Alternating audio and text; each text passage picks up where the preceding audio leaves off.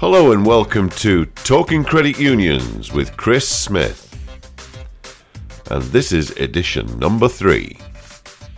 Now, the ABCUL Conference and AGM is the largest event in the British Credit Union calendar, and bookings are now open for the 2020 AGM and Conference, and it's held in Manchester again this year, and the venue is the Midland Hotel. So that's Friday 13th to Saturday 14th of March this year. And following a change of tradition, they started last year, ABCUL are running the actual AGM on the morning of Saturday the 14th, and ABCUL remind us that there's no charge for members for that section of the event. Getting back to the conference in a minute, but when ABCUL appointed Robert Kelly as its new chief exec, replacing Mark Leonette, who stood down back in May 2018, many said that this is going to be a tough gig for Robert. But Robert is the former president of ABCUL, and he's worked in credit union sector since 2003, and he's a former chief exec of the very successful NHS credit union, where he led a team that expanded that credit union, growing it by more than 400%. And we're lucky to have Robert here with us today. Hello, Robert. How are you? I'm fine, yeah. Good of you to find some time. Robert, look, I know I've been chasing you all over the country, and I know how busy you are.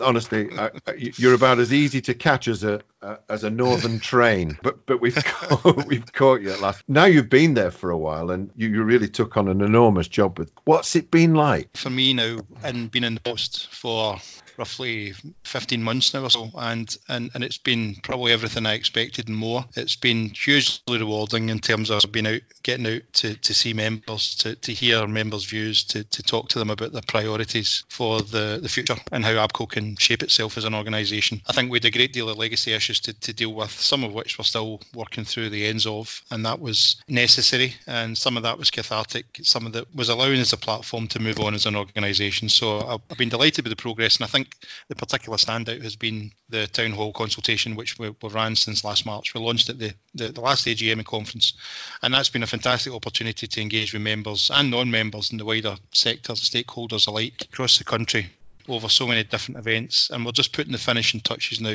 to what we've heard in that town hall consultation, and it's really exciting times, and we'll launch those findings at the forthcoming event in March in Manchester. Excellent, man. Well, one of the things I've noticed, and I take my hat off to you and Karen for, is certainly the increase in communication and the quality of the communication.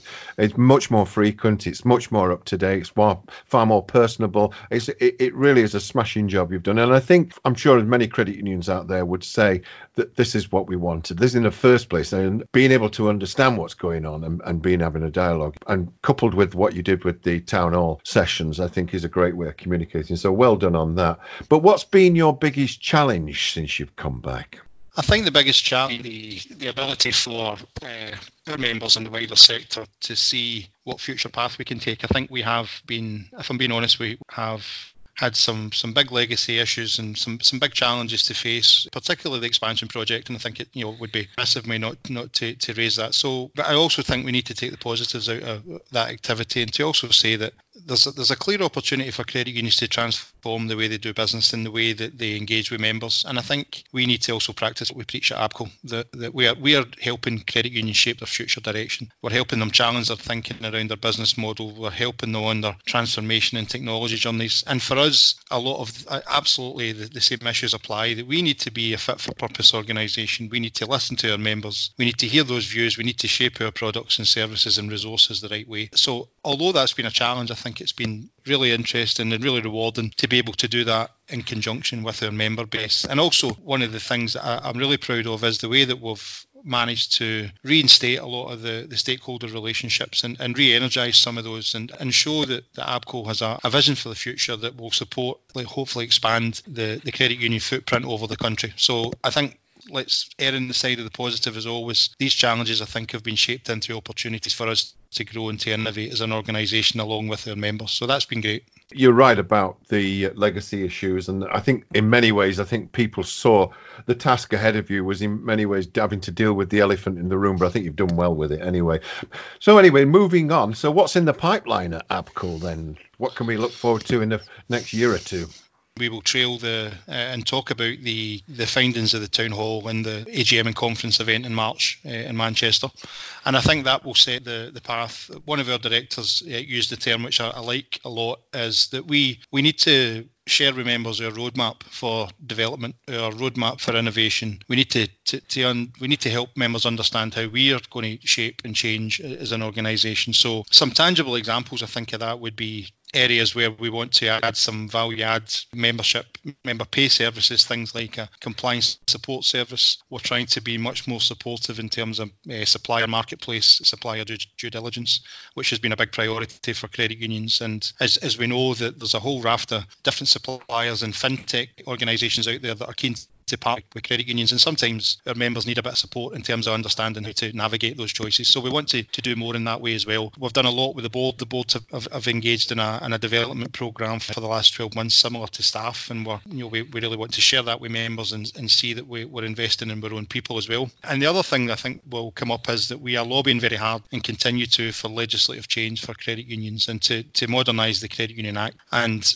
the quicker that we can do that, the better. We understand the time dynamic around that, and we will use the town hall outputs as the centrepiece for our continued lobbying efforts, and also our refreshed approach with stakeholders and stakeholder engagement. And there's lots of good examples as well. We continue to talk to Lloyds about future priorities. They've been a big supporter over the last 6 years with the development fund, and we're talking to them about what else we might do in partnership. We're talking to organisations like Fair for All Finance, who have the opportunity to use the dormant account monies, and a whole range of other stakeholders, just to make sure that the modern vision for credit unions can be channelled, it can be communicated, it can be understood, and that we can set on that path to deliver a good value for members as always. Quite a coup that you engineered the capital requirement changes with the Bank of England was an excellent piece of work. And I see you've snaffled Sarah Breeden to speak at our conference. That's quite a coup as well. We're over the moon with that news. Sarah's a very senior member of the PRA and the Bank of England's senior management team. So it's great that Sarah's experience around regulation of deposit takers and lots of experience that I think we should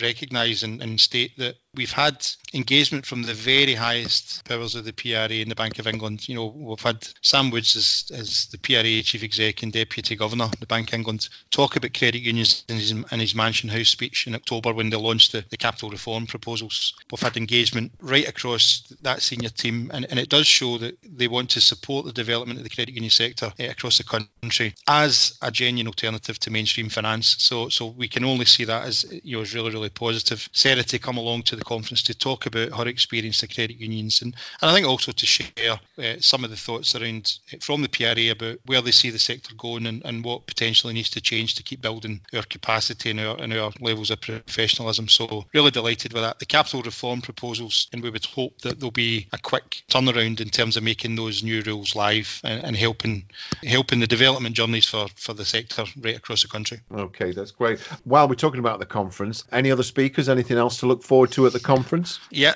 absolutely, Chris. We're delighted to I'll mention a few names in a second, and I think we launched the town hall, and I think there was a real vibrancy in the room over the 2 days last year, and a challenge for us was to make sure that the programme was as good, if not better, year on year, and we've been working really hard around that. So I'm delighted to say that we've managed to secure Brian Branch as Chief Exec and President of WOCU. Brian's going to be here with us for those couple of days, to share his experience and to help us with our lobbying efforts and legislative reform agenda. So that's fantastic news. We've got a whole range of different international guests from North America, from some of our partners in Georgia and further afield to talk about a whole range of different topics and plenary sessions. So as always, that's great. We have again a delegation coming from the Inclusive Trade Body, and those credit unions have been a regular feature to the AGM, as we have to their programme over the last number of years. So we're delighted again that City have supported that development journey. We have a commitment from John Glenn as the Economic Secretary to the Treasury to come along on the opening day of our conference to give a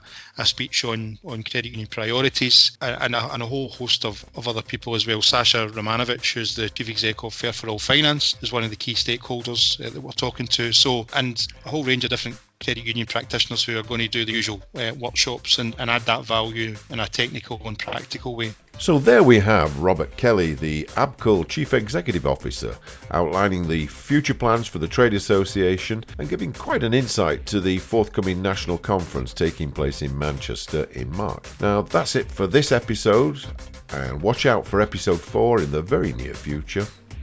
This is Talking Credit Unions with Chris Smith. Bye for now.